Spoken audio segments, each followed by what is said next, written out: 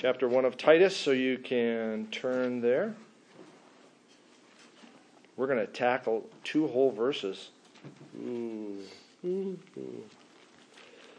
As we continue to look at the qualifications for an elder. We mentioned last week and the week before that even though these are the qualifications for an elder, that we shouldn't go, yeah, that's what he's supposed to be like. No, that's what we are supposed to be like. Each of these qualifications and qualities we see in an elder, we go, this isn't supernatural. Well, it is supernatural because the natural man is not going to tend after these things, but they are manifestations that should be growing out of every Christian here. We looked at how a family gives a hint to the quality of the man and how he loves his wife and how he raises his children. Our culture right now is really not very big on you knowing what my private life is. It doesn't matter, is what they will say. What I do in private doesn't matter. God's word goes, yes, it does. Absolutely. I'm reading through this terrible section of David's travails after his sin with Bathsheba. That which he did in private just wreaked havoc on the kingdom afterwards. What you do in private matters. What you do, this is crazy, what you do in private affects me. And what I do in private will affect you. So it does matter. It does matter. And so as our society pushes against that, we need to push back and go, yes, it does. Because who you are in private is who you are in public unless you're an actor. Then you are just playing a role. You are a fragmented man as opposed to a whole being. These are the knots that we looked at. He shouldn't be arrogant. No, he shouldn't be arrogant. What should he be? Humble. Okay. He shouldn't be quick-tempered. What should he be? Patient. Shouldn't be a drunkard. What should he be? Sober. Self-control. Okay, self-controlled, temperate, measured, all of those things. So I'll sober shorter.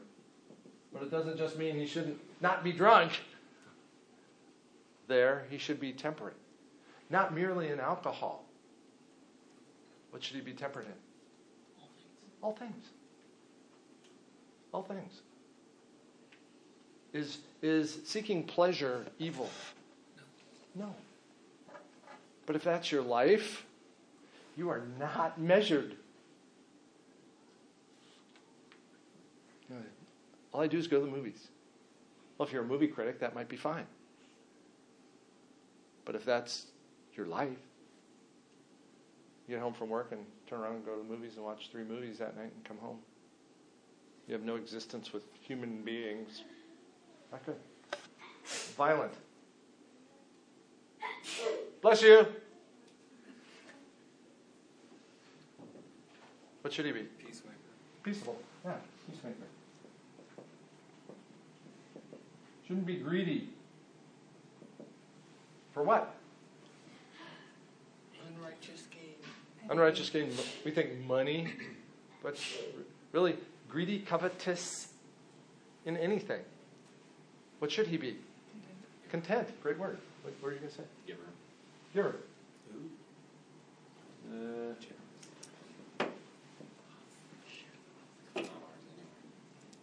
Content. Yes, we're stewards.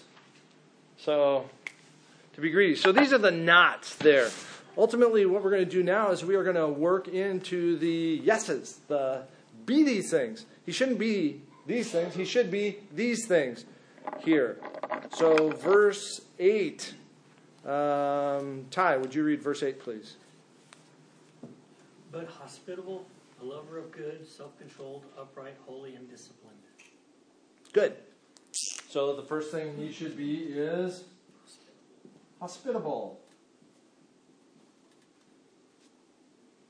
I took advantage of this word this week to teach my daughters about Blue Letter Bible, and because I'm not a Greek scholar, but there in Logos, but Blue Letter Bible's free, and it's a great. And I go back to Blue Letter Bible all the time because I can look into the roots, I can trace words back and break them apart, and what does it mean? And the word is philoxenia.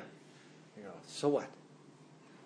But if I go philo, Philadelphia. Brotherly love, we know that. City of brotherly love, Philadelphia. City of brotherly love, that's what it means. So, phila is love. Xenia, or what if I say you're a xenophobe? You're afraid of aliens, strangers. Not Star Trek kind of aliens, but somebody who's not from your country, somebody you're not familiar with. So, if you are philoxenia, you are a lover of strangers. Okay? You go out of your way to make somebody feel welcome there. How would that play out in that culture?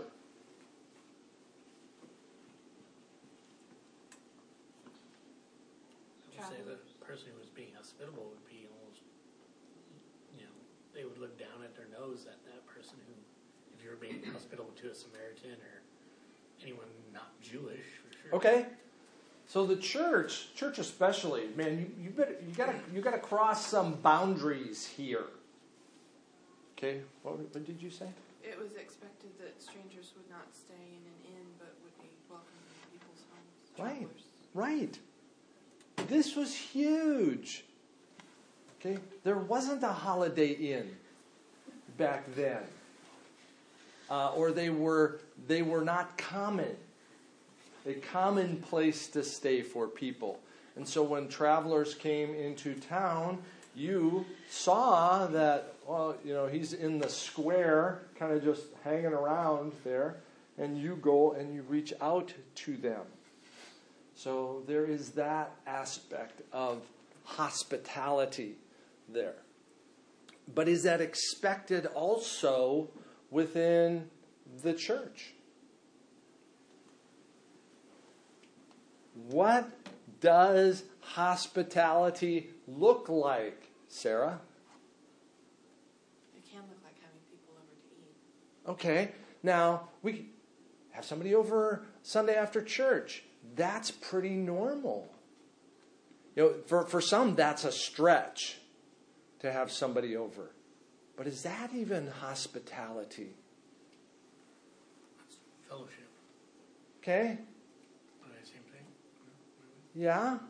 How much deeper can hospitality go? A means to, or a way to open the door into somebody's life. Yeah. What's the name of the book? The Gospel Comes with a House Key. The Gospel Comes with a House Key by Rosario Butterfield. I haven't read it yet, but I've heard enough about it that it makes me uncomfortable.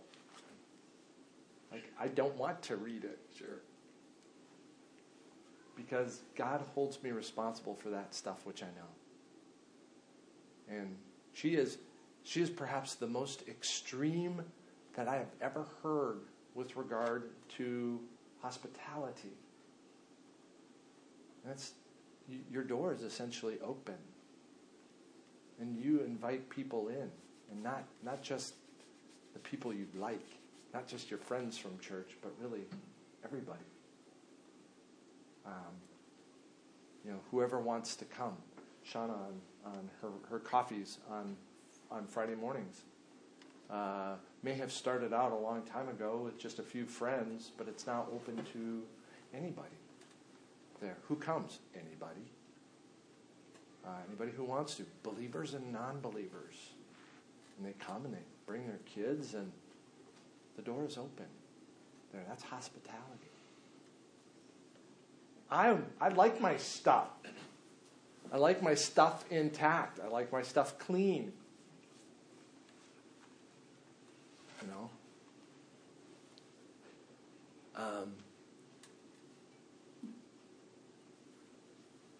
Some people aren't going to treat your stuff well. Oh, but hey, it's not your stuff. Anyway, hospitality. Ooh. You know, so how open is my home? How open is my life? How open is my schedule? What are American schedules like? Busy. Filled with stuff. With what? A status of busy, filled with whatever it takes to keep it busy.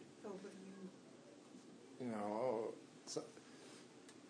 not only do I have baseball practice, but I have practice for the practice. I have the all-star traveling practice. No, we're gonna have batting practice, and then we're gonna have fielding practice, and then we're gonna have the real practice. So if you want to come early and really get good, then we're gonna have the pre-practice practice.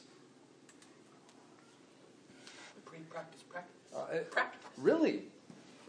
Oh, but then we got you know, kid plays an instrument, so he's got that, and he's not only does he practice the instrument, but he's in a band as well, so he's got band practice on top of that. And when do we have time to go, how are you doing? To slow down. Or if somebody calls you, I really can't. Well, when can we get together? July? Yeah. You know? It's getting to be where we are almost as bad as doctors. You know, you can't get an appointment for tomorrow. I can't see them. You know, maybe our schedule should be a little less packed. Maybe. And elders is supposed to be, because he is supposed to be hospitable, reachable, accessible. Should you be able to show up on my doorstep and go, hey, can we talk? Yeah. Yes. And if I have given the impression that you can't, forgive me. Because you need to be able to come. You need to be able to call. You need to be able to text.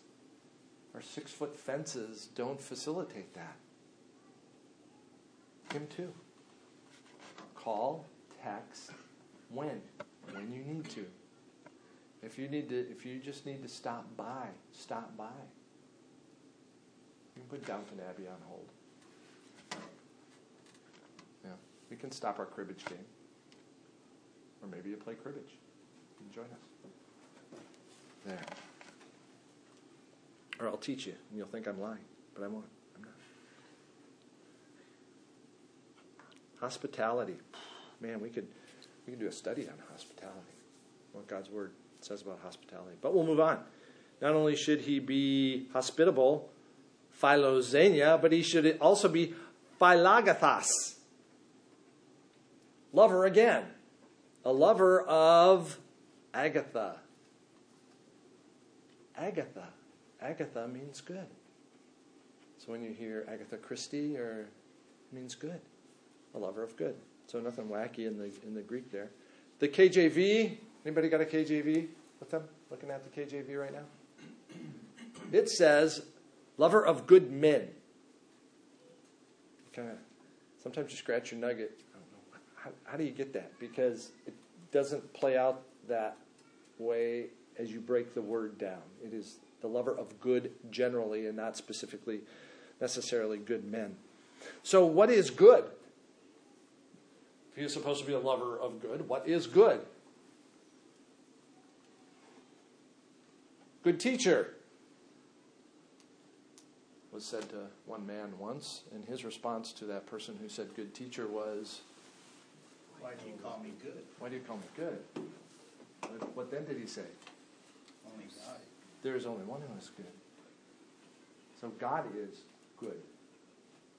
God is the one who is good. God is goodness. All of God is good. Therefore, if that is true, that which corresponds with God, is coherent with God, is good. That which is aligned with God is good. That which flows out from God is good. It gives the idea of propriety, of things being as they should be, of rightness. So I agree with those things. I desire those things. I fill my life with those things. I pursue those things that are good. But what is also implied with, if I am a lover of the good, what is also implied in that? Hater of the bad. At the very least, one who avoids the bad.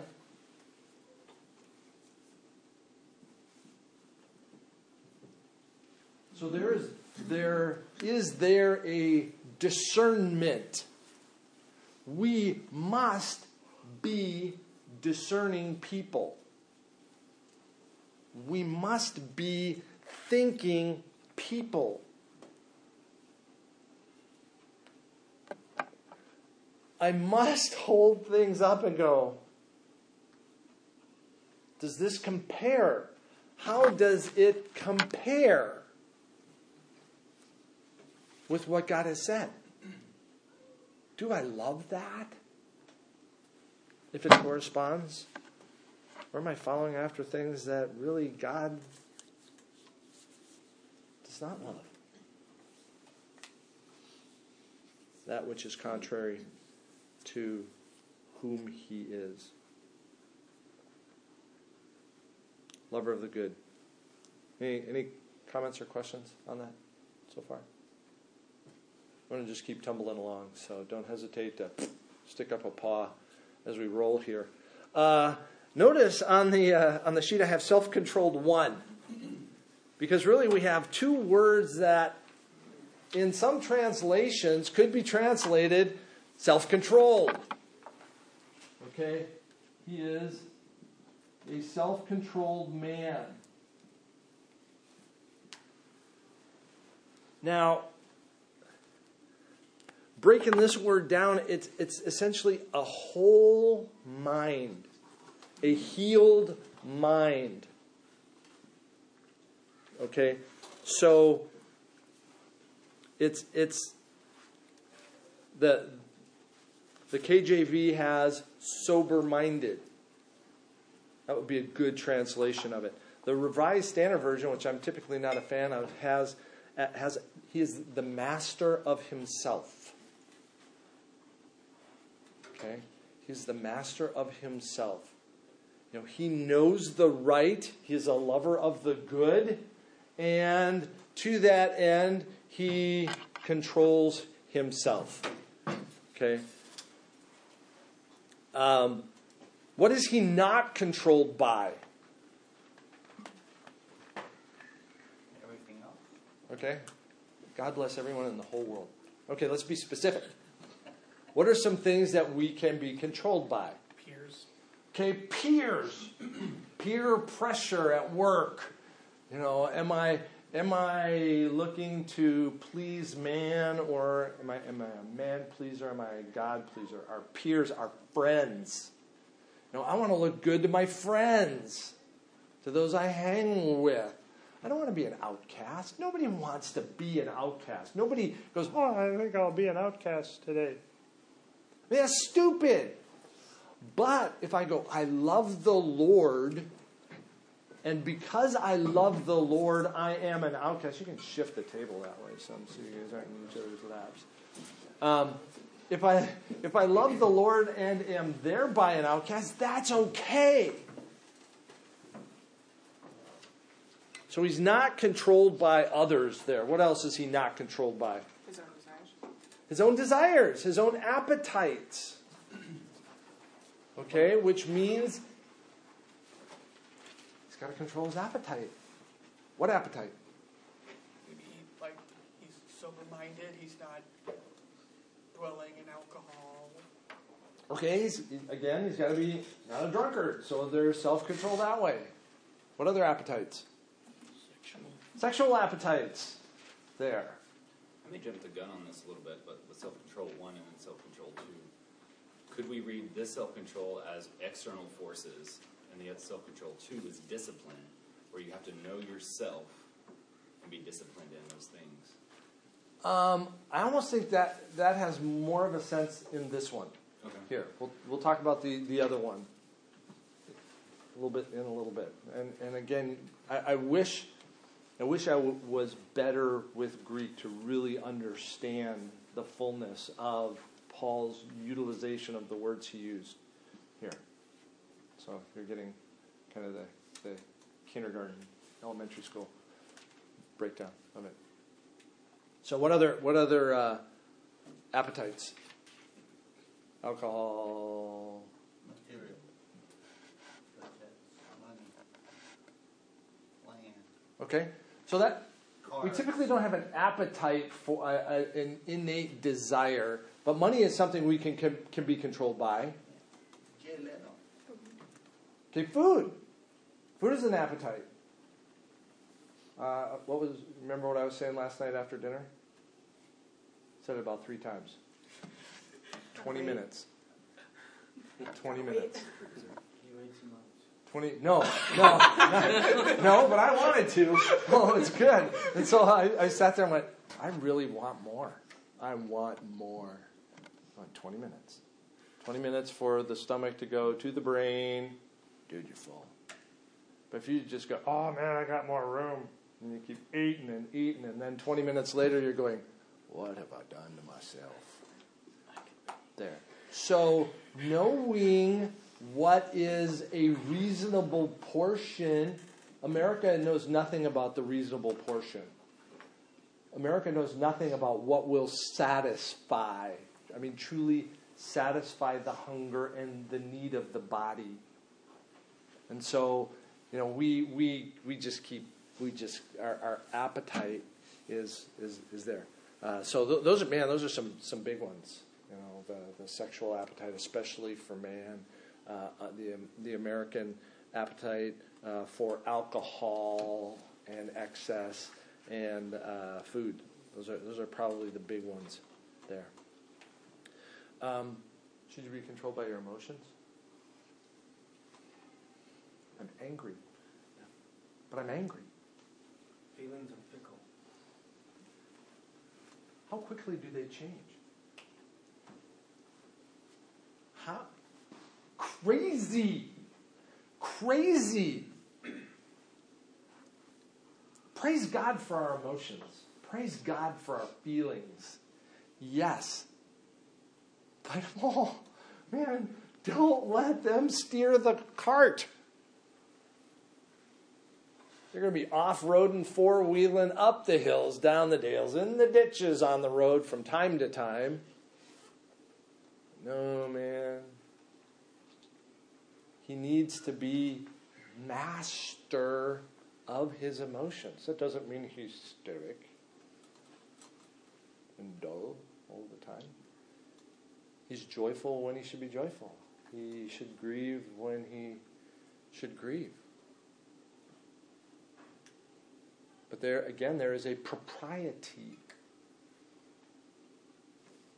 there. It's not controlled by these things.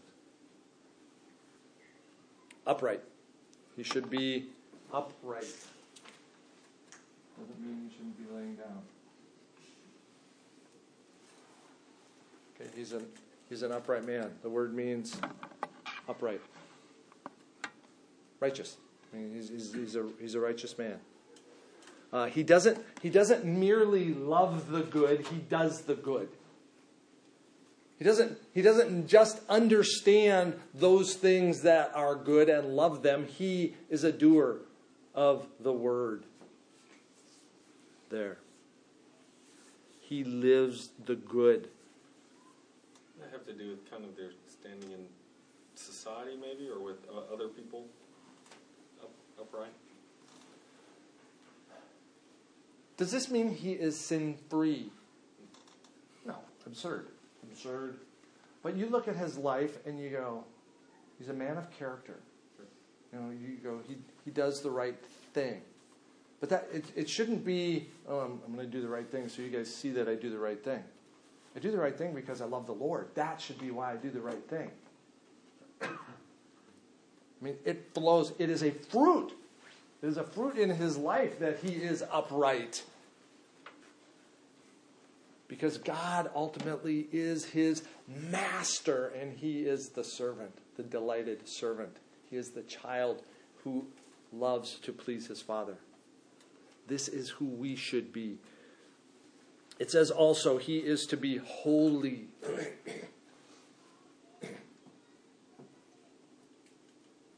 What does that mean? I already said he's not perfect. How is he holy? Set himself apart. He is set apart. For what?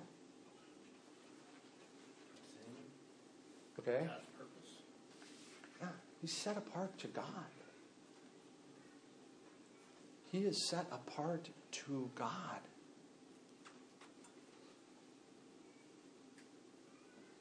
I used to have a t-shirt that says, I play for an audience of one. That should be an elder. That should be you. You have one to please. You are to be holy as he is holy. He has called you out of sin. He has done this. And therefore, you also need to, yes, agree with that and do that thing. Set yourself apart as he has set you apart. As he has called you by his name. As he has adopted you into his family. To be holy. You know, as the men are going through the book, The Mortification of Sin, and I cannot commend it enough to the church. Because it's like, is he ever going to get to how to mortify sin? He waylays you on how much you just play with it. You coddle it. We don't grasp, even if I do have a good, solid understanding of sin and the holiness of God, it falls short.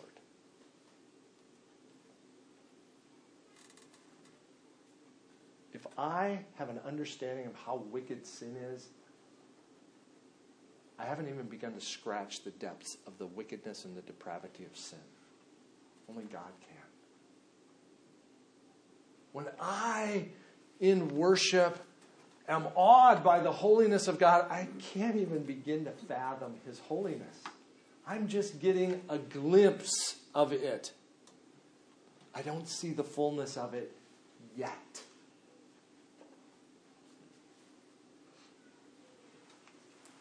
But we are to be holy.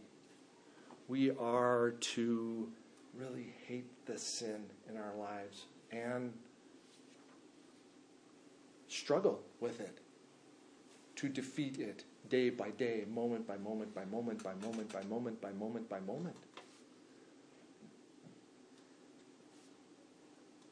He is, last word in verse 8, disciplined, which also means self-controlled. Okay, self-controlled part 2 there, disciplined.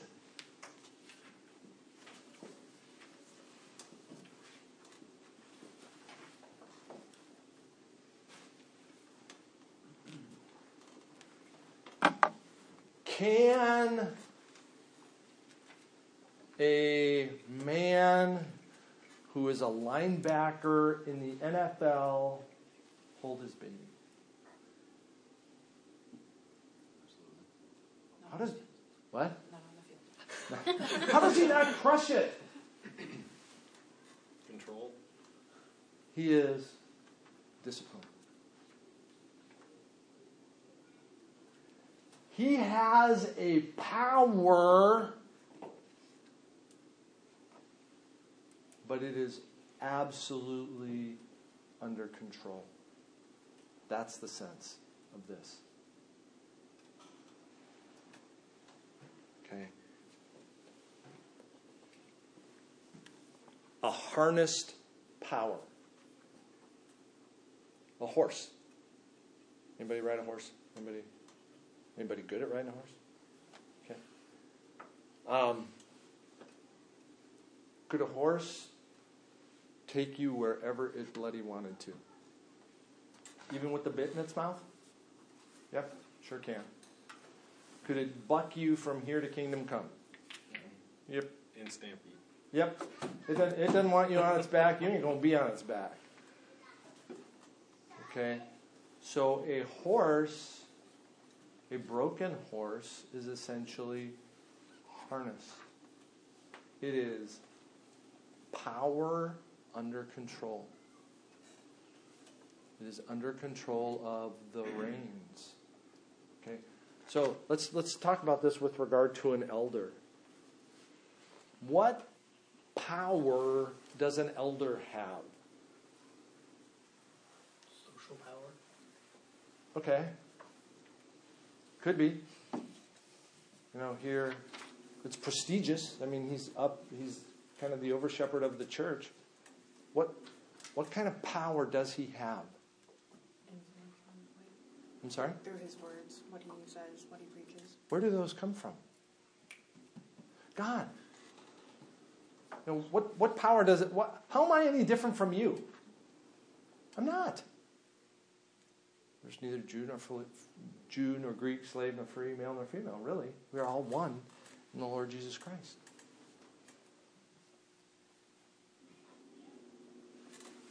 As an elder, all I have is a responsibility. A great responsibility. Given by God. It's given by God. What authority do I have? God's authority. There. Can I use it as I see fit? Can I be arrogant and quick-tempered? No. It must be under control. I've got the Word of God. I've got the Word of God here to teach. Could I bludgeon people with the Word of God? Absolutely. I could be ugly, absolutely ugly with God's Word. And unloving. To be absolutely true and absolutely unloving. And absolutely contrary to the living God. How is that different from you? It's not. It's not. If you have been called by the living God, you have been adopted as His child. You are therefore His representative here on earth. You are ambassadors of Jesus Christ. Every one of you who name the name of Christ. Every one of you. That's a huge responsibility. You have His authority to go and make disciples of all nations. You have His authority to give a reason for the hope that is in you. You have that authority. And you must be disciplined. That doesn't mean you don't. I know how to ride a horse, but I'm just not gonna. No, you need to get on the horse and ride the horse because it has been given to you to ride. The gospel has been given to you to live. So a pastor cannot be timid. He must speak with the authority of the living God, with grace and truth. He must. Which is going to take us into this next verse. And this is really, really contrary to the world today. Titus 1:9. Corbin, could you read that, please? Holding fast to the faithful word, which is in accordance with the teaching, so that he will be able both to exhort in sound doctrine and to refute those who contradict. Great. One little verse, tons of stuff. Okay? So not only must an overseer have a strength of character, which we looked at the last 3 weeks, really, but he must be steeped in God's word. Okay? He must be steeped in God's word. God's word must permeate who he is. So let's break it down. He must hold firm. You ever get up too fast? You go, whoa. What's the first thing you do? Hold on to them. Yeah, you want to hold on to something. That's the idea. Man, when you're feeling faint, you want something to push against. Something that you know will hold you up. So the elder must hold firm. To what?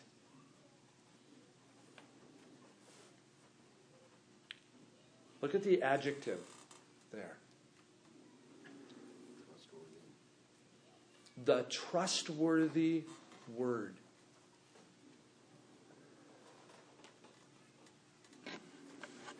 The trustworthy word. What is implied in that? Infallibility. Okay, it is, yes, it is infallible. It holds up. It's reliable for this purpose. The church can lean into it. It's not dependent on us and our leadership to define and carry out and build the church on our own understanding. Good.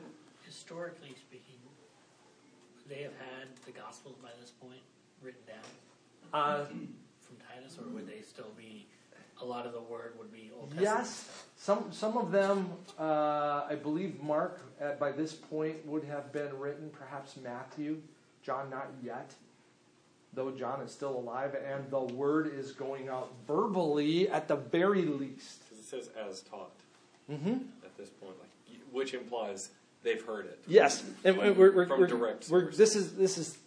this verse is so rich. I mean, this is why just when you read through stuff, you need to stop sometimes, even in your own reading of God's word, and stop and meditate and think on what is being said here. So, God's word is trustworthy. For what? For teaching and righteousness. Yes.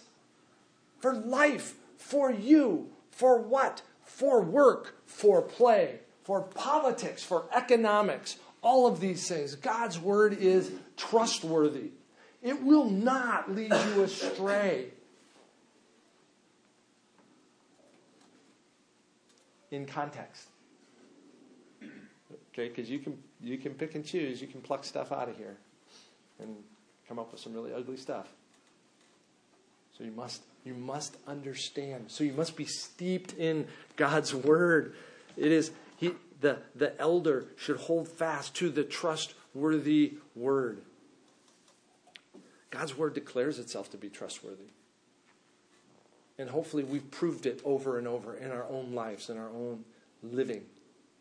Where we see, yes, it is, absolutely. I think And then- something that might be worth pointing out is it does not change. Like the Constitution and the laws, all the amendments that we make to govern ourselves, we change. It seems almost daily, but the Word of God is the same Absolutely. consistently.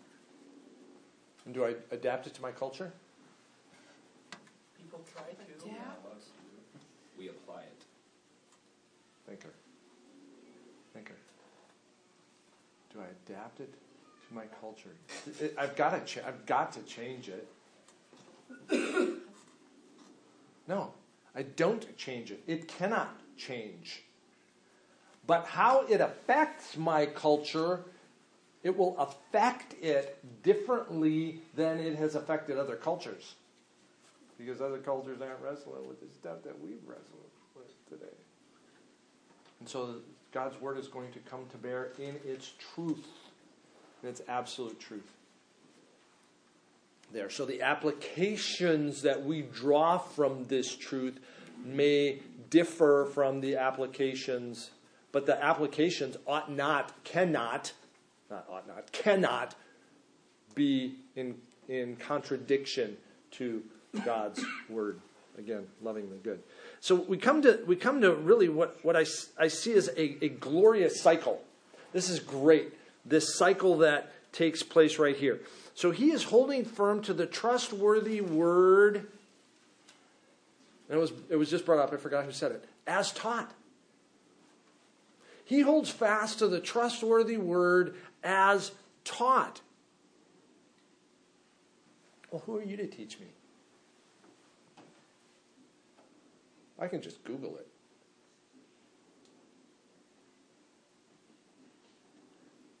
I hope not. I hope not. You know, we see here a willingness on the part of, we see the willingness on the part of Paul to be taught by Aeneas when he came and removed the scales. He was teachable, that he went off into the desert for 3 years to be taught of Christ, by Christ. Okay? To be taught. Titus was taught. Timothy was taught. The disciples were taught. By whom? Jesus.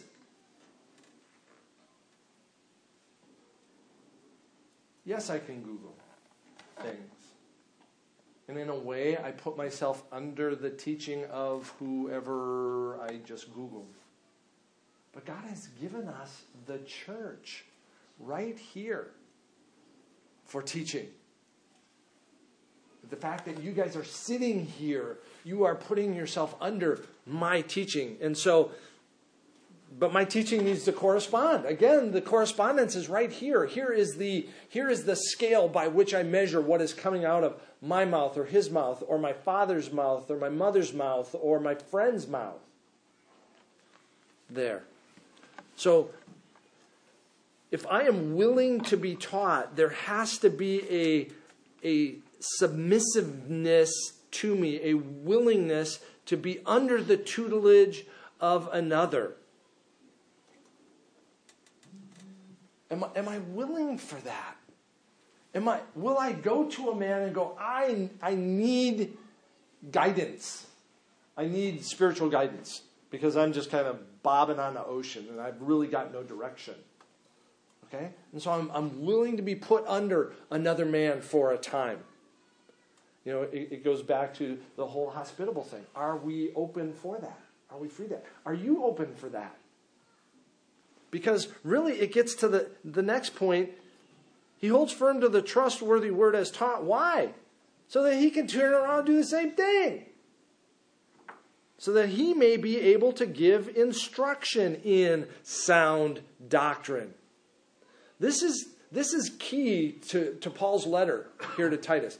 He put him on Crete to appoint elders.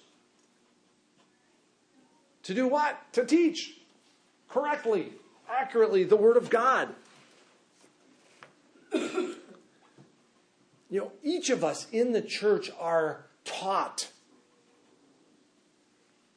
how we ought to be. But it shouldn't just end with that. Well, okay, now I know how to live my life, and I go and I leave and I live my life. No, I should then be plowing into others. I got 2 sitting right there. There, some of you got them up in the nursery.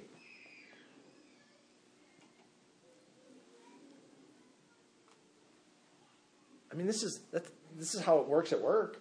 The old guys teach the young guys. It's the best way. The veterans teach the rookies. That's the best way. But it's true in the family. It's true in the church. It's true in our communities. Really, you hear it. You hear it in the church that everyone should have a Paul who is plowing into my life. You know, who do I have who's plowing into my life? And I should have a Timothy, or in this case a Titus, to whom I am plowing into their life.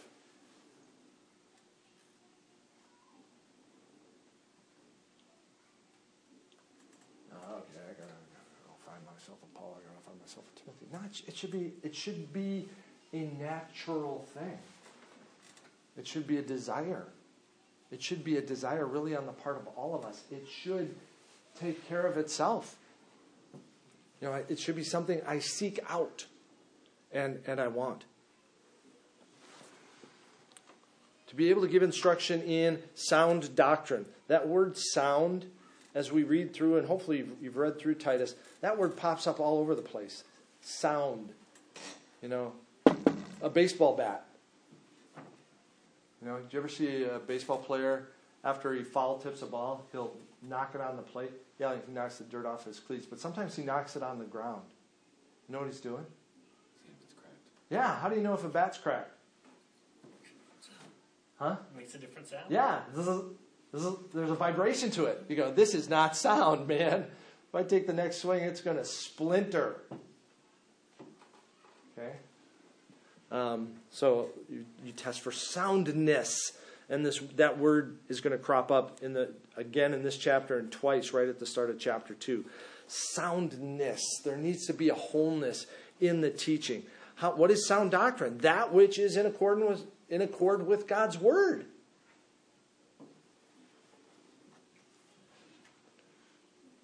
Sound doctrine isn't, though, the end.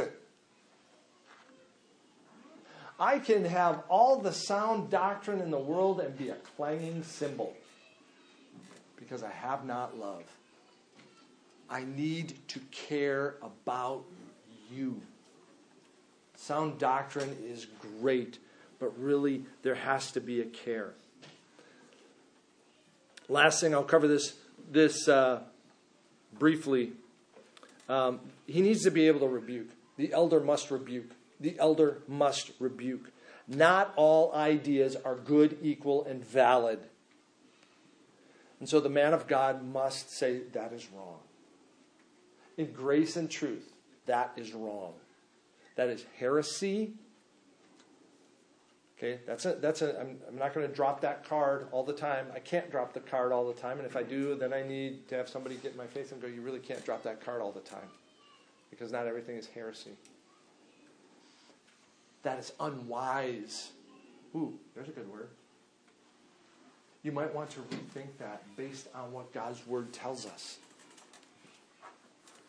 But he is here to rebuke those who contradict what? Sound doctrine, who contradict the word. He ought not apologize. Oh, I'm really sorry.